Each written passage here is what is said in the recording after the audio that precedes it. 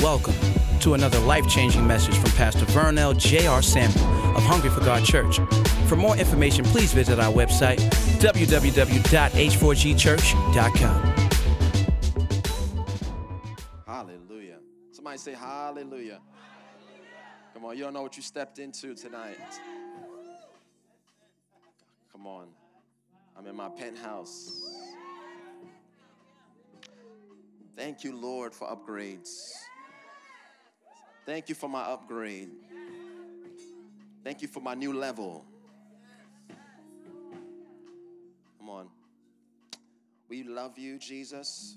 Holy Spirit, we thank you for everything you are doing in this house. I thank you, Lord, that some of us in this room who came in this place, I see panic leaving. I see panic leaving. Panic is leaving you now. Woo. Father, we thank you. Just say, Lord, I thank you. Thank you. Thank you. See, when you believe that you have apprehended the very thing you're praying for, the only reasonable response to it is thank you. If you believe you received, you say thank you, don't you? And Lord, we thank you for the next level of our lives. In Jesus' name. Well, we give honor, we give praise to God for the great things He has done and everything He is doing at Hungry for God. Come on, if you're here for the first time, I want you to know that we're not crazy. But we are crazy about Jesus. We are crazy about God. We are crazy about His presence. And we're not apologetic about that. Amen. We have seen some crazy things at Hungry for God. We've seen some crazy things.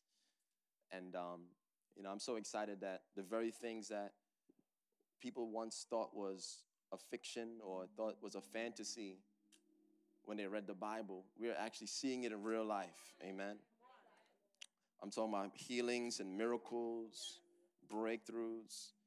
And we're so excited because our testimony at Hungry for God is that we know God. We know Him. We know Him. We are building a God culture in which we're going to take what we know and we're going to make God known to others. And as we know God and as we're growing up in our understanding of Him, it's like we know Him, but there's so much more to know, And married people can understand this, that you get married and you know your spouse. You can be married for 20 years and there's still so much more to know. Amen? And so what we say when we know God, it means that while we know Him, it doesn't mean we know everything we need to know about Him. It means that we never stop learning. Amen? We never stop growing. And that's why we can know God and still be hungry for Him. Yeah. That's why we can still be hungry for more, despite of what we already know. And religious people get satisfied and comfortable with the level that they are on. Religious people say, "Oh, I had enough." Religious people have lost their appetite, and they have settled for a level that, watch this, doesn't even match the level we see in the Bible. It's one thing if you were healing the sick, casting out devils, raising the dead like Jesus, but you're not even doing that. So how could you not have a hunger for more? Right? So if you can say that you got verifiable miracles in your life with receipts, then we should never, ever get comfortable. We should never, ever settle for the least, much less the greatest that Jesus offers us. Amen? I said the least because Jesus said what I did was just the beginning. Can you imagine that? Because Jesus said, when you believe in me, the works I do, you'll be doing.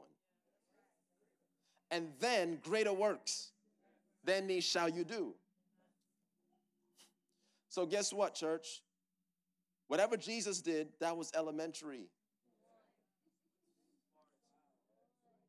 So if we're not doing what Jesus did,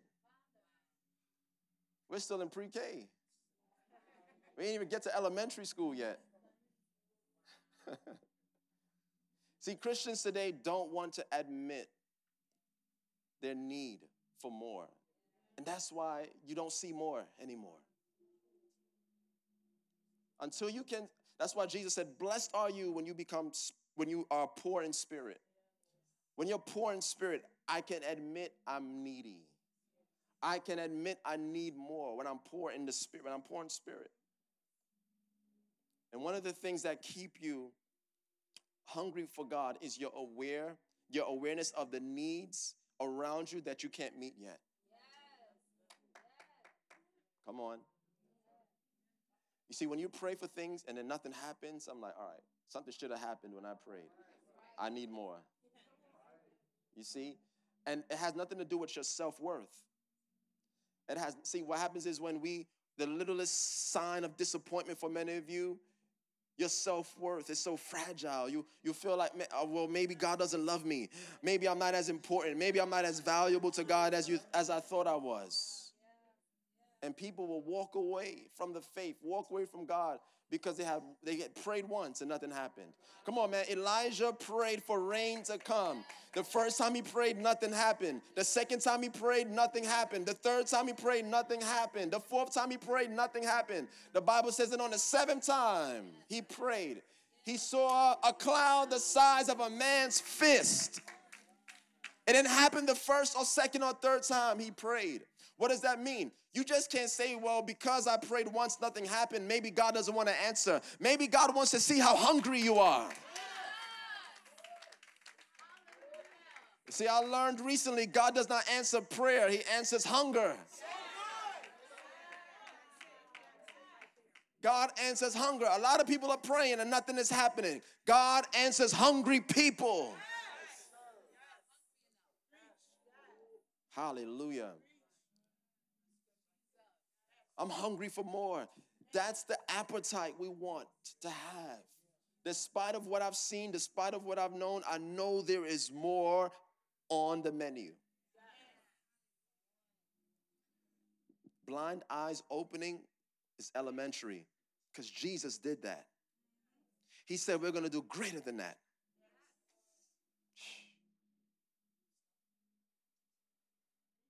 Deaf ears opening, that's elementary because he said we'll do greater than that.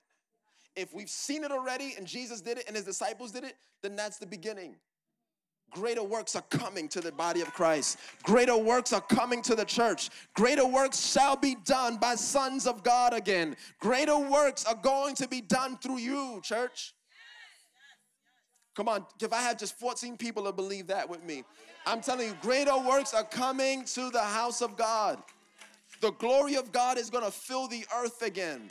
People are going to run out of hospitals and will turn and run to the church again because greater works are happening in the church than is happening in the hospitals. Mental asylums are going to start getting empty again. And the house of God is going to put the pharmaceutical companies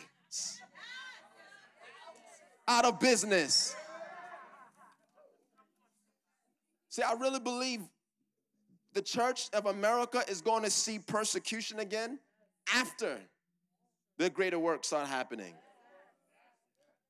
The devil don't have to mess with us right now. We ain't making no noise. We ain't really doing nothing.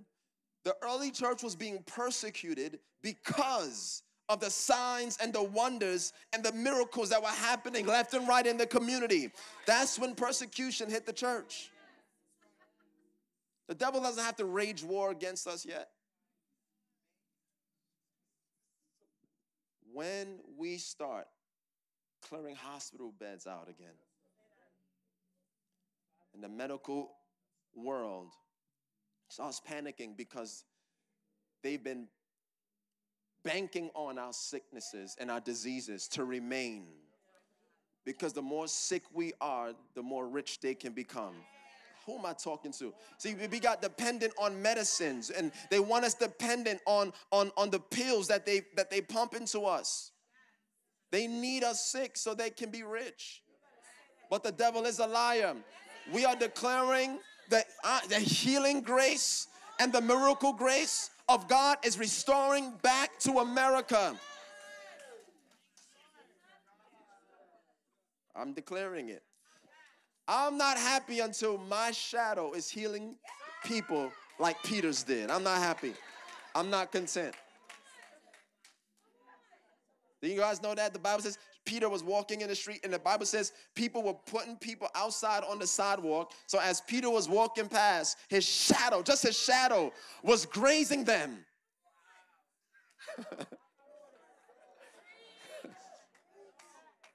His shadow was grazed people. But guess what? Those people were so full of expectation. They were so full of faith. They were so full of hunger.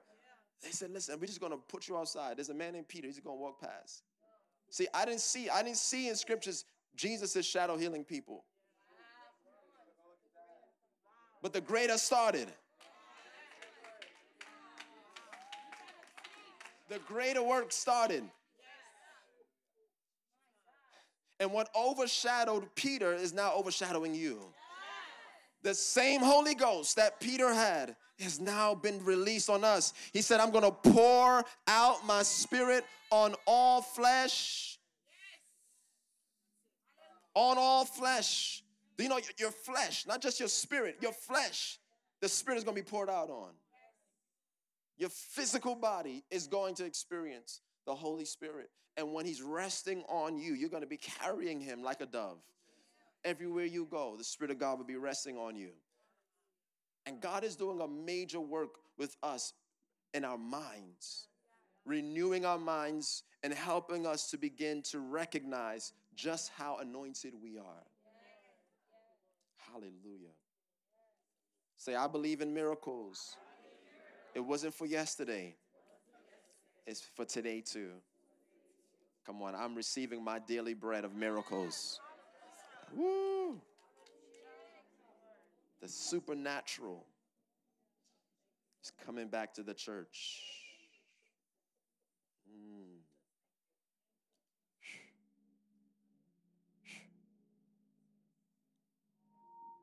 And so God is beginning to teach us again.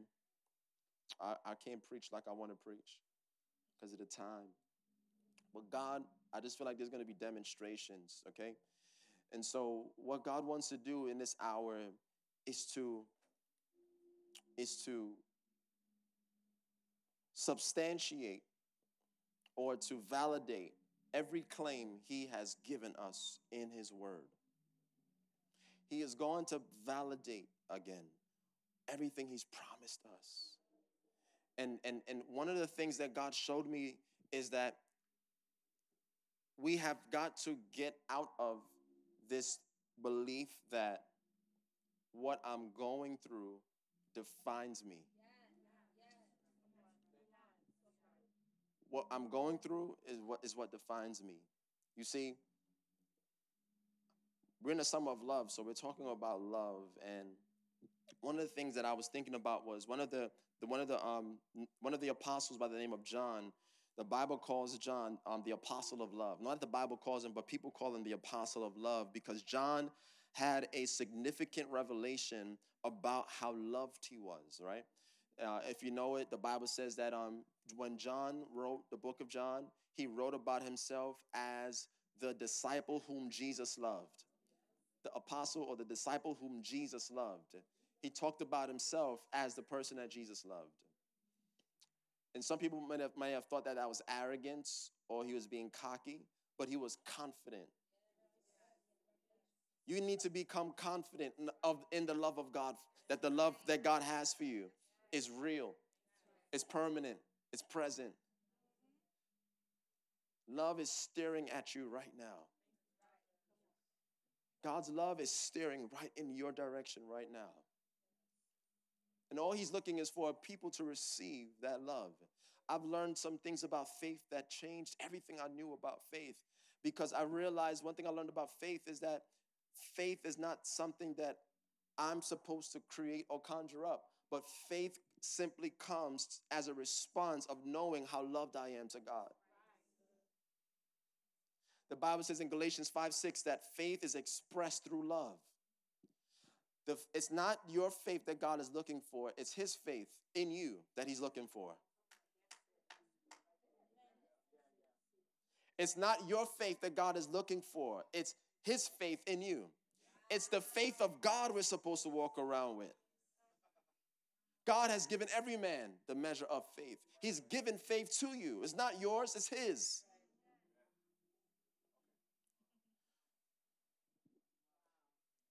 To have faith means God gave you it. I want to help somebody learn how to work miracles. You will begin working miracles when you realize that faith is not, that's why all you need is a mustard seed size of it. It's not the quantity of it, it's the quality of it. It's not how much, because all you need is a mustard seed size of faith. But the problem is that you've been taught to think that you got to conjure up the faith. If God just drops a mustard seed of his faith inside your soul, you can move a mountain.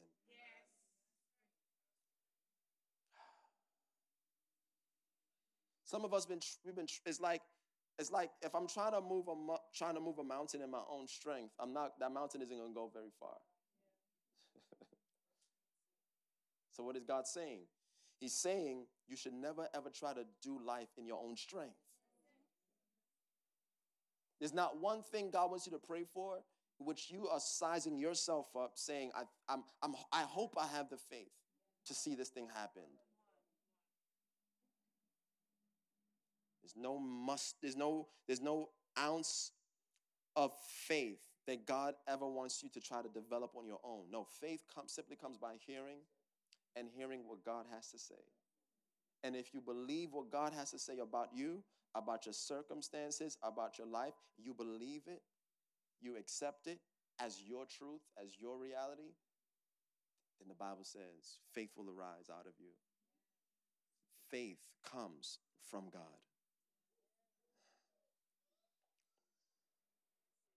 So you don't have to wonder, like, God, I mean, if you want to pray, say, God, I want more faith.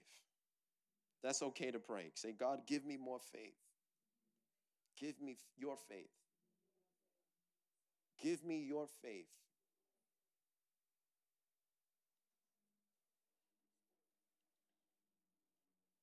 Until that happens, I've talked about John. He was the one whom Jesus loved.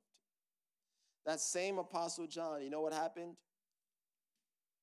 He loved Jesus so much that by talking about Jesus, some people arrested him and put him in a big basin of burning oil, and they dumped him in the oil so that he can die, so that he can burn to death. And when they put him in the oil, he didn't burn to death. So they took him back out and they threw him on an island where they banished him so that he couldn't preach about the Jesus whom he loved. And then we see this John in the book of Revelation talk about that experience, how he was on the Isle of Patmos. And then while he was there, he starts talking about Jesus again.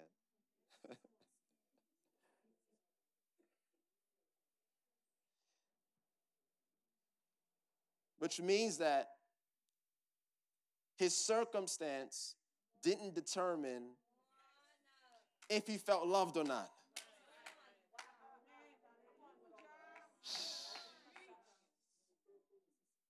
Say, my circumstance doesn't determine how loved I am.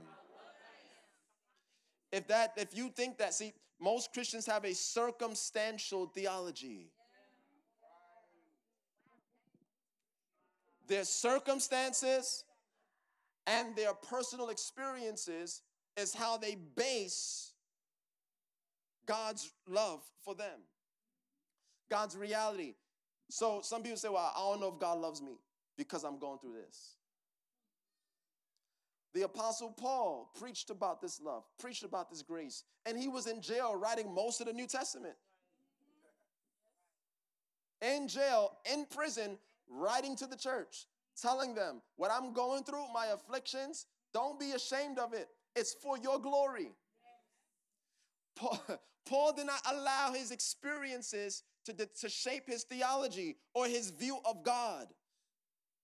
But the revelation he received from God, he was showing you that it is bigger than your situations. So what you're going through does not determine whether or not God loves you. What you've been through is no indication at all as to whether or not God loves you.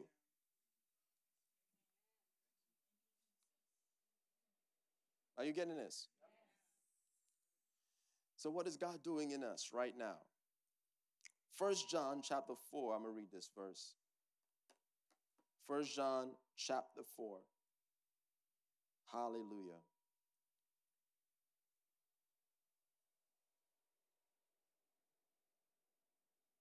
I'm telling you, I'm going to show you the biggest problem in Christianity today. That's a big claim. There's a lot of problems.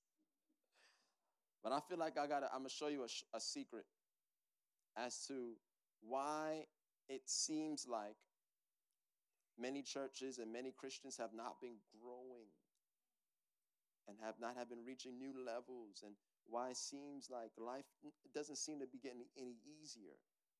I'm going to show you something. 1 John chapter 4, for the sake of time, I'm going to go to verse 17. No, let's go to 15. Whoever confesses, 1 John 4, verse 15. Whoever confesses that Jesus is the Son of God, God abides in him and he's in God. And we have known and believed the love that God has for us. God is what? God is love. And he who abides in love abides in God and God in him. Yeah. Next, verse 17. Love has been perfected among us in this, that we may have boldness in the day of judgment, because as he is, so are we in this world. Say, I am love. Come on, as he is, so are we in this world. Verse 18, watch this. Now, this is where the cookie begins to crumble. There is no fear in love, but perfect love casts out fear, because fear involves torment. I'm going to be on this verse for the next 2 weeks. There is no fear in love. Say, it's impossible to love and have fear at the same time. But he who fears has not been made perfect in love. We love him because he first loved us. Here's another thing. It's impossible to love God first. It's impossible to love God first. And see, what people think, here's what happened. He said there's no fear in love. The biggest problem in Christianity today is that so many so-called Christians have not been rooted and grounded in love. They have been rooted and grounded in fear. See, God told me to tell Hungry for God today, I am divorcing you from fear. Some of you have been married to fear all your life. And God said to tell you, I am divorcing you from the fear you've been married to, that you've been unified to, that you've been living with, sleeping in the bed with. God is divorcing you from fear. For you to go to the next level, you have got to get rid of fear. Fear is not your friend. Fear is not a pet to keep around you. Fear is demonic. Fear is devilish. God has not given you a spirit of fear, but he is giving you love. He's given you power and a sound mind. You cannot grow in God and with fear growing next to you.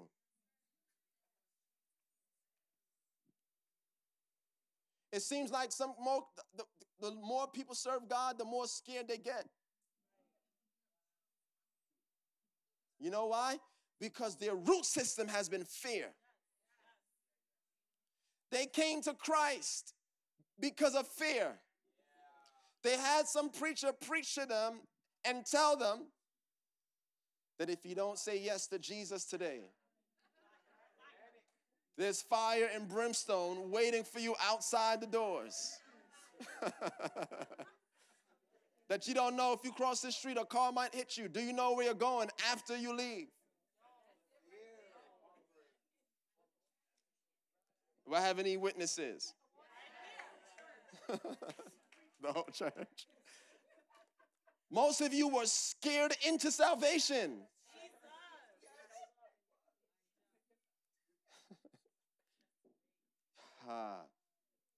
So your very beginning of your walk with God was rooted in fear.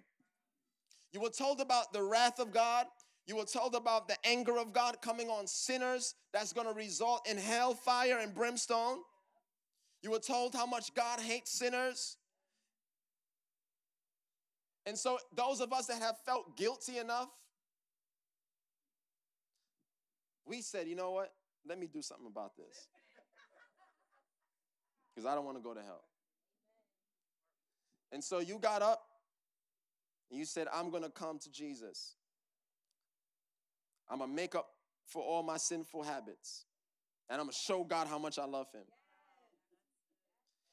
I'm going to show God how much I really do love him. I'm going to make up for it. I'm going to live a better life. I'm going to live a life better than I once lived. And all the while you've been doing that, it was all being motivated by fear.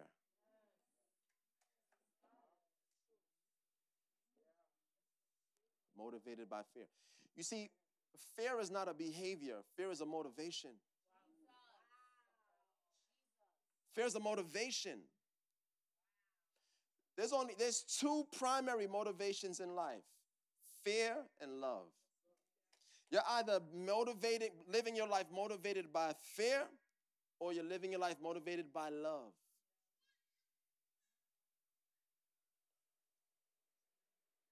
That's why if I tell you to love somebody, you actually have to do something, right? Because love is a motivation. You have to do something to show love. Love is a verb, right? So the love might be being patient. Love might be being kind. Love might be giving to someone, helping someone. But love is not just, you just don't just do love, right? You just don't, here's love. It actually looks like something.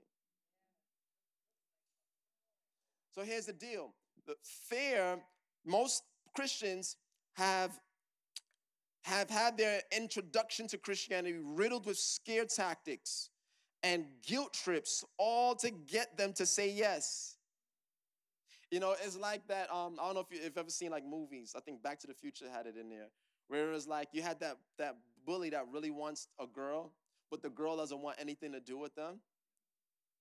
So then, after being told no a few times, and the bully just begins to dominate or use brute strength and say, you're going to love me. You're going to go out with me or else. So then the girl says, okay, I guess so. And what that person did was he used his strength to force that person into loving them. Love that's forced is not love at all. You can't force someone to love you. So this is what preachers have been doing. I'm going to tell you about how big and mean and how bad God is to convince you or to persuade you that you should be loving God.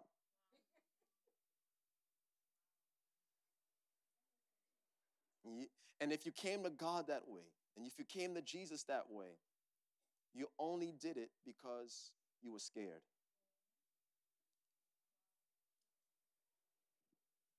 God is not happy with that.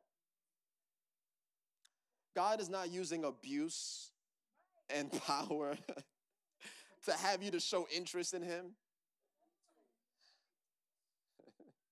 What does the Bible says?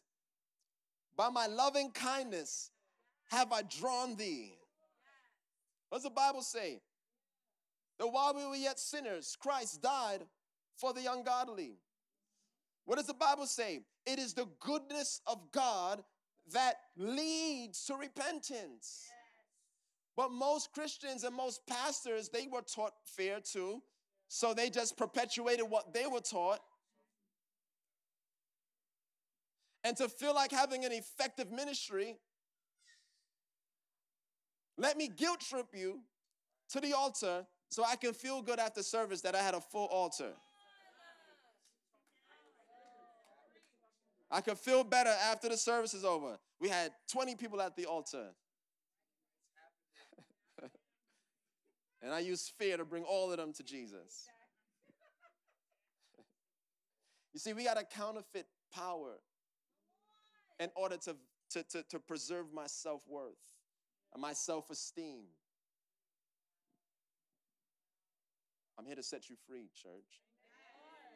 God does not want you to have any ounce of fear when you come into his presence. The Bible says, you know when love has been perfected, that you have no fear of judgment. Most Christians are still afraid of judgment. They're still afraid that if they don't know what's going to happen on Judgment Day.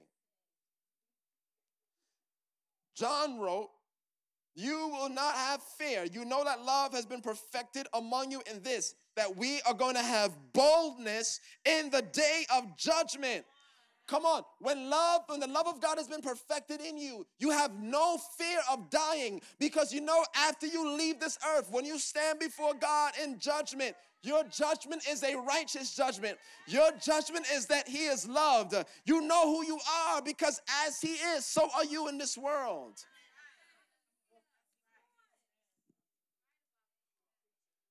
Love has been perfect, because when you die, I know I'm going. And I know who I'm going to. And he is love. There's no fear in him. And God says that love is supposed to get started here, right now. Right here, right now. You're growing in love. That's what Christianity is. You are coming into the Father. Jesus said, I'm the way, the truth, and the life. You're coming to the Father. And he's showing us today that the beginning or the root system of our lives cannot be fear, but it has to be love. Can I help you? When love comes in, it removes all anxieties. There should be no anxiety when you come before the presence of God. No uncertainty or no sense of inferiority in his presence. But if your introduction to God, once again, was a big, mean, short-tempered, angry God with a short fuse, that anything I do, he might be angry with me and he might judge me and punish me, then I'm never going to have the freedom to love him. You can't bring love, you can't bring fear into your relationship with God. And unfortunately, that's what most of us know. Watch this. Many of you cannot flourish in relationships and experience real, healthy friendships because you are ruled by fear more than you are ruled by the love of God. And I made a little list of many of the few different things you know when you're ruled by fear. You know you're ruled by fear when you're ready to cut people off as soon as they say one thing you don't like. You're ruled by fear. 2, you know you're ruled by fear when you're afraid to be wrong, admit when you're wrong, or even think you could be wrong. You know you're ruled by fear when you like to be in control or you like to be controlled. Some people like to be controlled. They have a learned sense of helplessness that I don't want to be responsible for decisions. I want you to make all the decisions for me. As powerless people come into relationships and that's putting happiness off to the other person. My happiness is based on how you make me feel. Anybody know anybody like that? Don't look around. But my happiness is based on what you do for me and what you do to me. You made me angry, so I'm angry. No, the Bible says you got to have self-control. Self-control means I can't control how you feel. You control how you feel.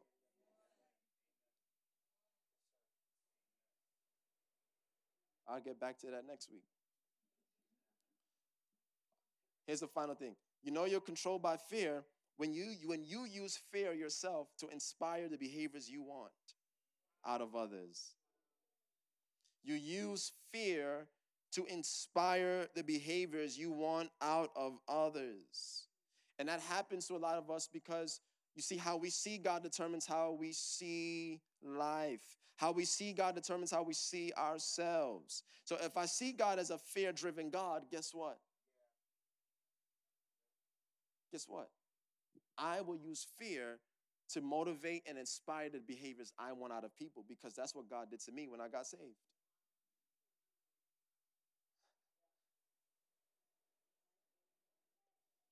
You think it's right to use fear to serve you. You think it's right to get others to listen to you by fear. You think it's right to inspire the behaviors you want out of your kids using fear. You learned that because you think that's how God deals with you.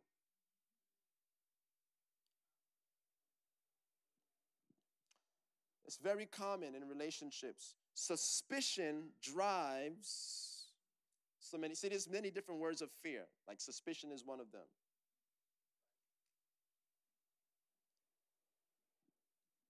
Parents, you have a daughter,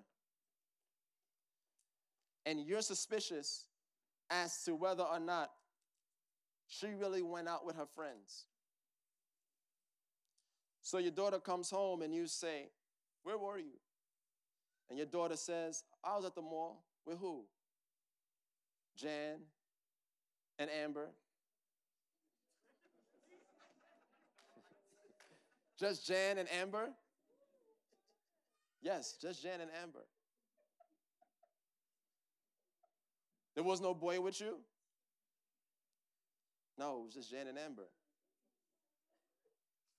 You sure?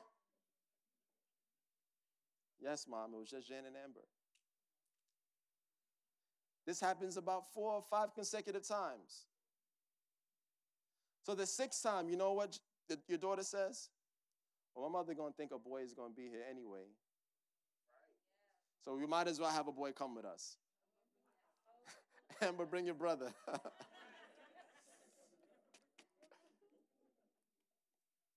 You know what? Because when she wasn't doing anything wrong, the suspicion opened the door for fear. You see, what happens is fear begets fear. You know, the Bible says that our sinful nature rises out of fear. Our desire to do wrong comes out of fear. Notice, when Adam and Eve sinned, the first sign of sin in the garden was fear. The first time Adam and Eve sinned, they hid. And because they were too ashamed to admit what they did, because they then believed the lie that God no longer loved them, they believed that God was no longer good, they began to reject the loving kindness of God that was trying to draw them. Does that make sense? So now the motivation of Adam and Eve after the fall became fear, because they then had a knowledge of good and evil. Before it was just good.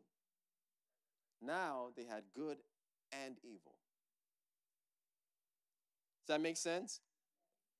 So when you use fear to inspire behavior, you use domination, suspicion. Some people use divisiveness.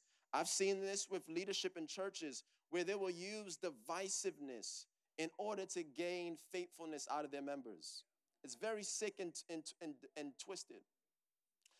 Divisiveness meaning They'll get you to not trust the people in your church. They'll get you to not trust the people sitting next to you. Why? Because you need to believe me more than you believe anybody else in your church. And that's what cults do too. All cults have the same characteristics, by the way. They use fear to control you.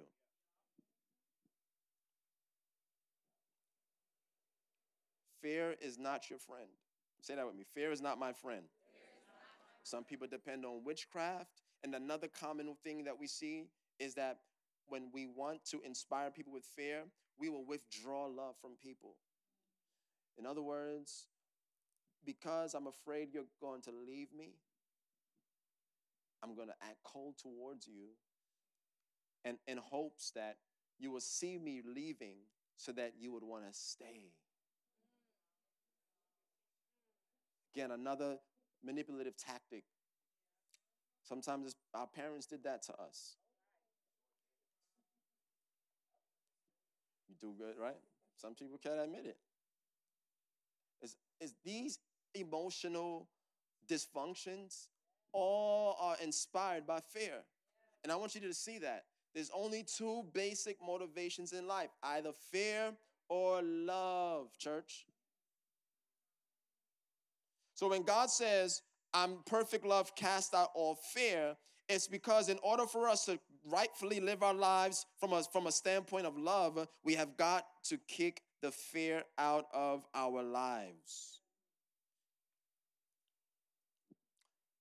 All positive emotions come from love, and all unhealthy, toxic emotions flow out of fear. As a matter of fact, when the Bible talks about the works of the flesh, all is fear-based. I'm going to show you this last verse, Galatians 5, verse 16. Galatians chapter 5, verse 16. And I'm telling you, once you let this love fill you up. See, he's uprooting the fear so he can fill you with his love. You can't hold on to fear and love at the same time. Okay? Verse 16. I'm going to read the New Living Translation, the NLT. So Paul writes, so I say, let the Holy Spirit guide your lives. Let the Holy Spirit guide your lives. Then you won't be doing what your flesh or your sinful nature craves. Right? Look at the next verse. The sinful nature wants to do evil. Your sinful nature wants to do evil, which is just the opposite of what the Spirit wants. Now hold on. So if our sinful nature wants to do evil, and see, if you feel loved, you don't want to do evil. A person that feels loved does not want to do evil. So that means my sinful nature is not being motivated by love. The sinful nature is motivated by fear. It's who you think you are without the guidance of the Holy Spirit. And another thing I want you to know about the Holy Spirit is the Spirit of God. Now, if God is love, then the Holy Spirit can also, or the Spirit of God can also be known as the Spirit of love. Right? So let the Spirit of love guide your life. Then you won't be doing what your sinful nature desires. What does the sinful nature desire? The sinful nature wants to do evil. But the sinful nature wants to do evil only because it's not being motivated by love. Amen?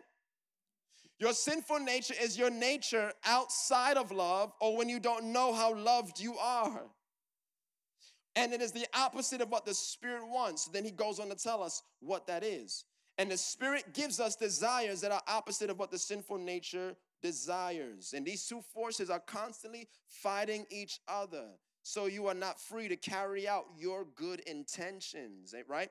So we all want to do good. We all want to love people. We all want to live a good life and be forgiving and be apologetic. But what comes out may not match the intentions that's in our hearts. And the only reason why is because that love has not really hit that place in us yet. It is that root, like I said, it got to be rooted. It has to be grounded in us. Many of us know intellectually we're supposed to love our neighbor as we love ourselves, but practically that's not what happens, right? Because it's still something we know in theory, but it has not made that 6-inch journey from our head to our hearts. And the Spirit of God is trying to bring that out of us, our true selves. So as I close, watch what he says. But when you are directed by the Spirit, you are not under obligation to the law of Moses. And when you follow the desires of your sinful nature, the results are very clear. Guess what happens when you don't know how loved you are? Sexual immorality.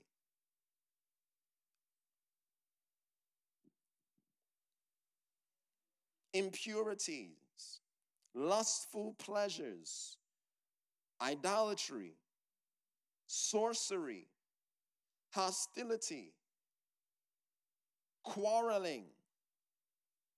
Some people love quarreling. Jealousy, outbursts of anger, selfish ambitions, dissensions and divisions and envy and drunkenness, wild parties and other sins like these. And let me tell you, as I've said before, anyone living this sort of life will not inherit the kingdom of God. But the Spirit of love produces this kind of fruit in our lives. What? Love, joy and peace and patience, kindness, goodness, faithfulness, gentleness, and self-control. There is no law against these things. And once again, notice that in the lust of the flesh, on the sinful nature, fear wasn't in there. Because once again, fear is the motivation, not the behavior. Fear is what inspires all those negative practices. I don't know how loved I am, so I step into adultery to feel loved. I don't know how loved I am, so I put myself in a room with different men and women and have an orgy. I don't know how loved I am, so I'm jealous of her. I'm jealous of him. I don't know how loved I am, so I quarrel with everybody that say anything to me. It's just, when you see these behaviors, it's just that I just don't know how loved I am yet. That person just doesn't know how loved they are yet. And you know what God has given us, the church, the responsibility of doing? We are here to embody love so we can give people a first-hand encounter with how loved they are by God. And when we show people how loved they are, then that person has the capacity to get out of the fear that has been motivating their life all their lives. You see? But the church, we haven't been able to do that because we've been married to fear. So the word of the Lord over us today, God says, he is setting you free from the spirit and the control of fear. Maybe that fear has come in when you were a baby, when you were a child. You weren't protected by the guardians in your life. Maybe you went through a system in which you didn't have parents to love you. Maybe you grew up, maybe you did have parents around you, but you got into a room and someone took advantage of you and they robbed you of that innocence that you're supposed to have, of just having a childlike faith in life. Maybe someone told you that you were nothing and they told you that you were worthless and told you that you could never amount to anything. And so you grow up believing that you can never grow up, you can never be anything, you can never accomplish anything. And so you live your life riddled and drowning in fear, hoping to catch your breath. That one day maybe I can. But then someone else just puts you down and says, nope, you can't do it. You can't be anything. You're not worth this. You're not worth it. So what God needs to do is he needs to remove the veil of fear. Woo. God needs to shroud the fear. I see something in the spirit right now. Can I see that? This right here. Can I have one volunteer? How long is this thing? How many of these? Is more than one? Can I have one volunteer? Andre, come, since you are here. Oh, we had a volunteer. You come. He came out. He was getting up. Amen. Let's bless the Lord for him. I'm going to put this over your head, all right?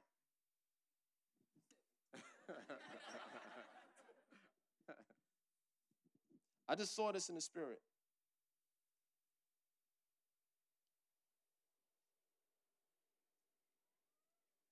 I just saw in this. You ever been afraid of the dark? I said I still am. Amen. We're going to get set free. All right. When you were a child, and I remember one time there was like a big thunderstorm outside, and the room was dark, and there's sort of lightning and the thunder, and so I pulled my covers over my head because I was afraid. You see, what fear does is fear puts a cover over you. And you're shrouded in that fear.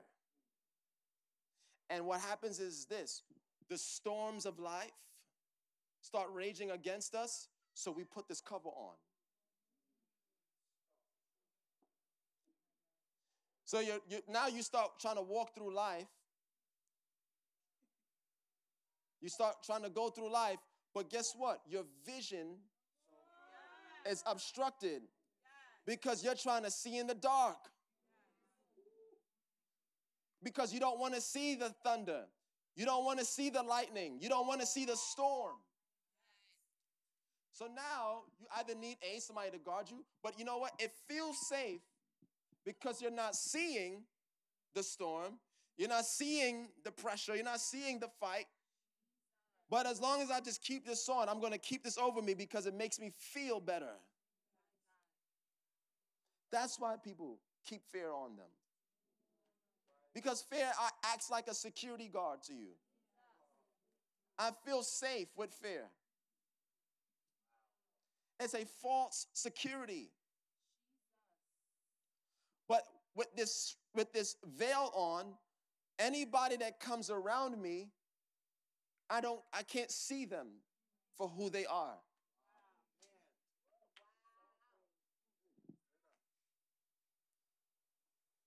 So now someone stands next to him. Can you tell who's standing next to you? No. I want you to try to figure out who's standing next to you without taking the thing off.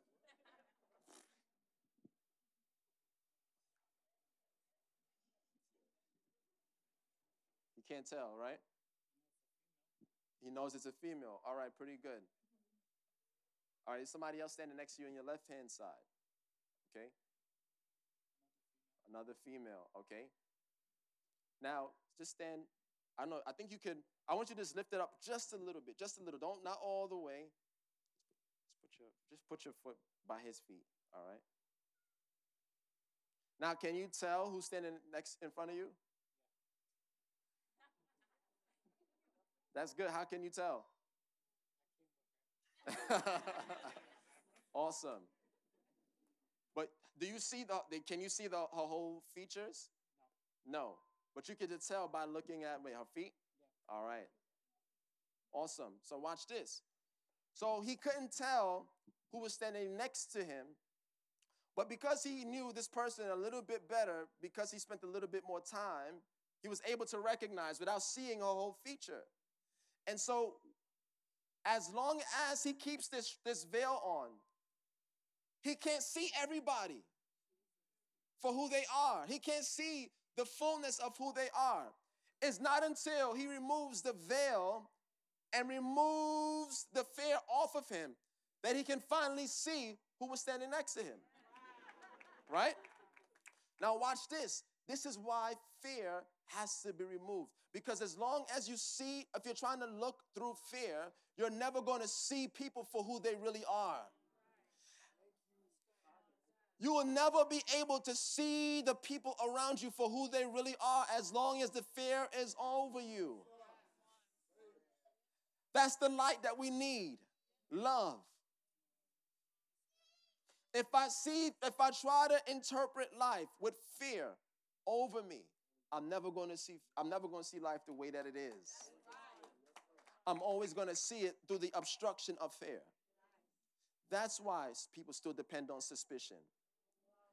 That's why they still depend on domination or manipulation or control. They have to use other means to try to get through life. But when the veil is removed and fear is lifted off of you, church, you don't have to be afraid. You don't have to be afraid because I'm seeing everything clearly. One more time. The reason why you put the cover on is because you're afraid. Once I remove it, it's because remember he says, once there's no fear, you have a boldness. I have a boldness. As long as he puts this on, he has to walk cautiously. He has to make sure he's safe to try to walk. All right? He got to walk slow. He got to watch where he's going. All right, stop.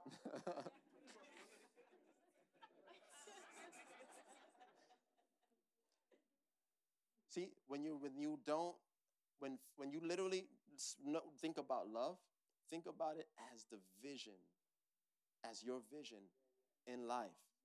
Because everything you do has to be motivated from this thing called love. Are you getting this? You're never going to be able to see people accurately until you walk in love.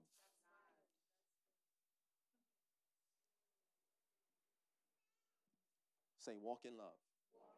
When you walk in love, you walk in the light. Yes. Amen. Let's give a round of applause to my brother and my beautiful assistants. Amen. So I just saw that in the spirit. God is removing the veil of fear off of you. Church, you're not going to behold the glory and the beauty of life looking behind fear. Let that anxiety go. Let that phobia go. I want you to realize it's as simple as that. As long as you think you need fear to do life, you're going to have fear. You have to realize that fear is not wisdom. Fear is not a form of wisdom. You're not better because you're thinking about things through fear. That just set somebody free. You don't make better decisions because you're afraid. You actually make worse decisions. I'm going to end with this. I heard a billionaire talking to a millionaire. Not in person. I was watching it on something. The billionaire was talking to the millionaire. The millionaire, you could think he's doing well, but he was trying to figure out how to become a billionaire. Right? You know, the billionaire told the millionaire this. He said, you want to know why you're not a billionaire yet? He said, because there's still something that you're not doing because you're afraid of it. The only reason why you're not a billionaire yet is because you haven't tried something yet because you're afraid.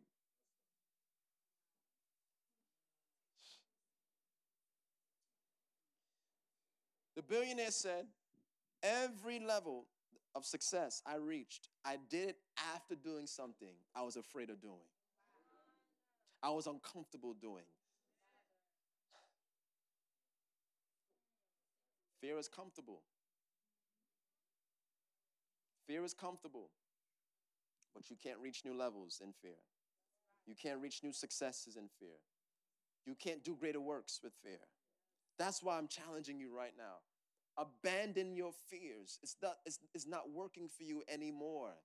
It helped you feel safe in the moment. But where you're going, you can't keep fear with you. Come on, church. You cannot walk in fear and expect to see the miracles, the signs, the wonders, and the glory of God breaking out in your life. It starts now. And all we're doing right now today is I want you all to stand on your feet.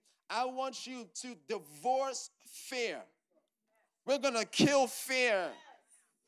We're going to destroy fear. Woo, glory to God. Shete, soramandaya. Everything you need is on the other side of fear. You're wondering why you haven't been seeing new levels in your finances. It's because you're still making the same scared decisions. You're still managing and budgeting your money the same scared way. That's why you're not seeing new money.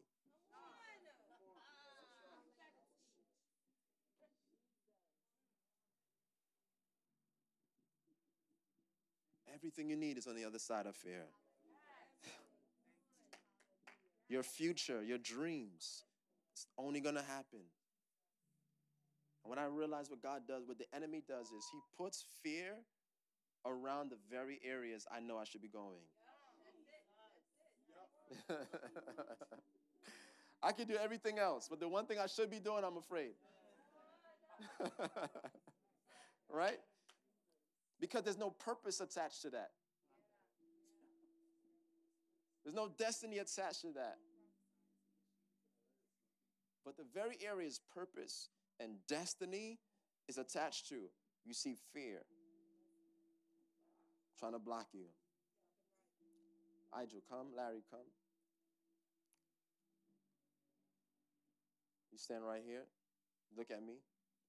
And so, look at me. And so here's what happens is, my destiny is on the other side. And I'm going there. But in the way, there's that bodyguard of fear. So if I go in this direction, it seems like it's endless. I can keep going. Nothing is in the way. If I go that way, it seems like nothing is bothering me. But as soon as I turn this way, I feel some resistance. This is where the love of God comes in. When I know how loved I am, there's no fear in love. So what that means is this. I talked about circumstantial theology. Most people believe, wow, these circumstances are stopping me from going where I want to go in life. So I build a theology. Well, maybe God don't want me to go here.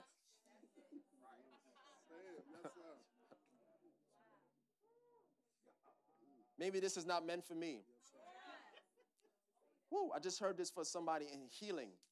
They pursued healing in an area, they wanted healing in their life, and they tried to get it before. They prayed, somebody prayed for them, nothing happened. So they said, well, maybe God just wants me this way.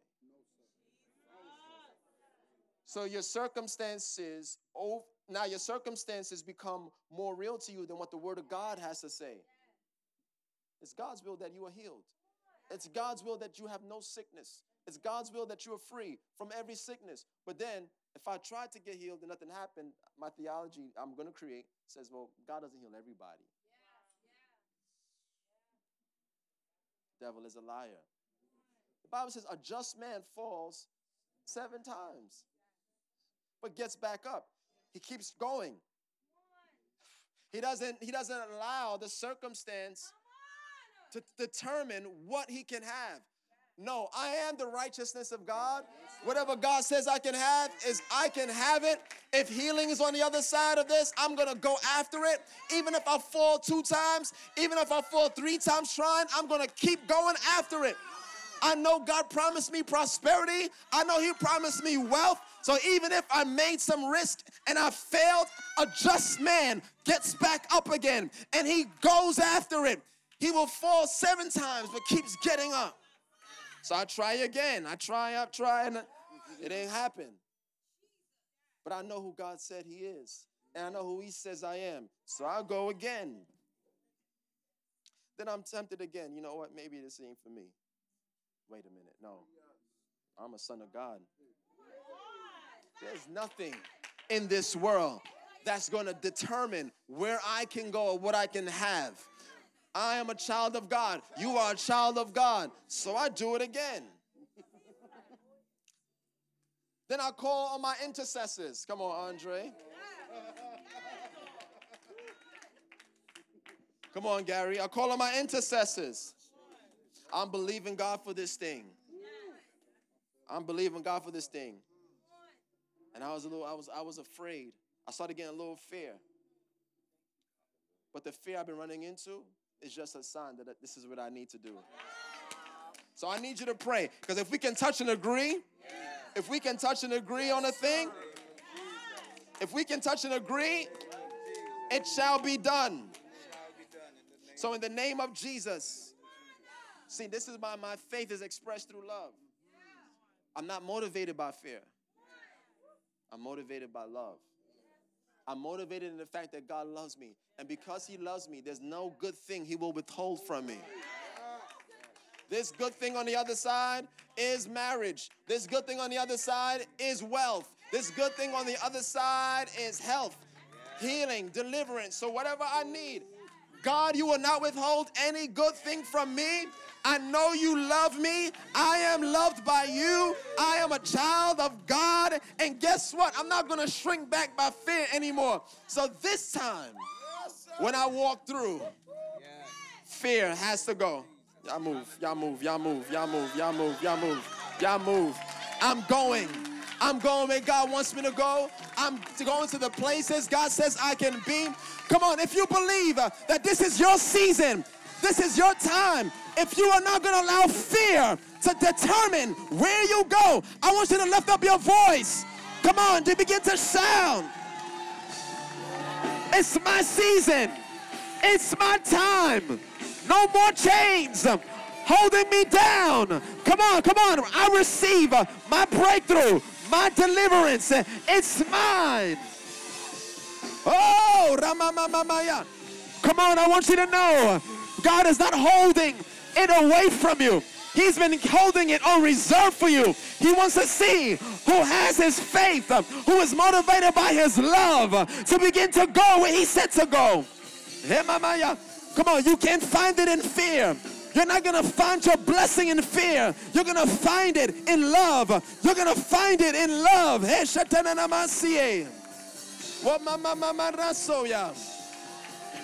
Woo! Yeah. God says you're not going to find your destiny in fear.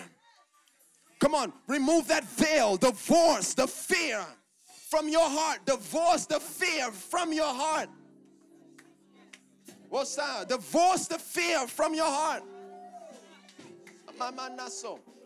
And fear is a spirit. Just tell it to go. It's a spirit. You have authority over it. There is no good thing he will withhold from those whom he loves. Come on, fear is not going to determine how far you go anymore. Whoa. He's taking the limits off. This concludes another life-changing teaching from Hungry for God Church. For social media updates and more teachings from our pastors and leaders, please visit our site, h4gchurch.com.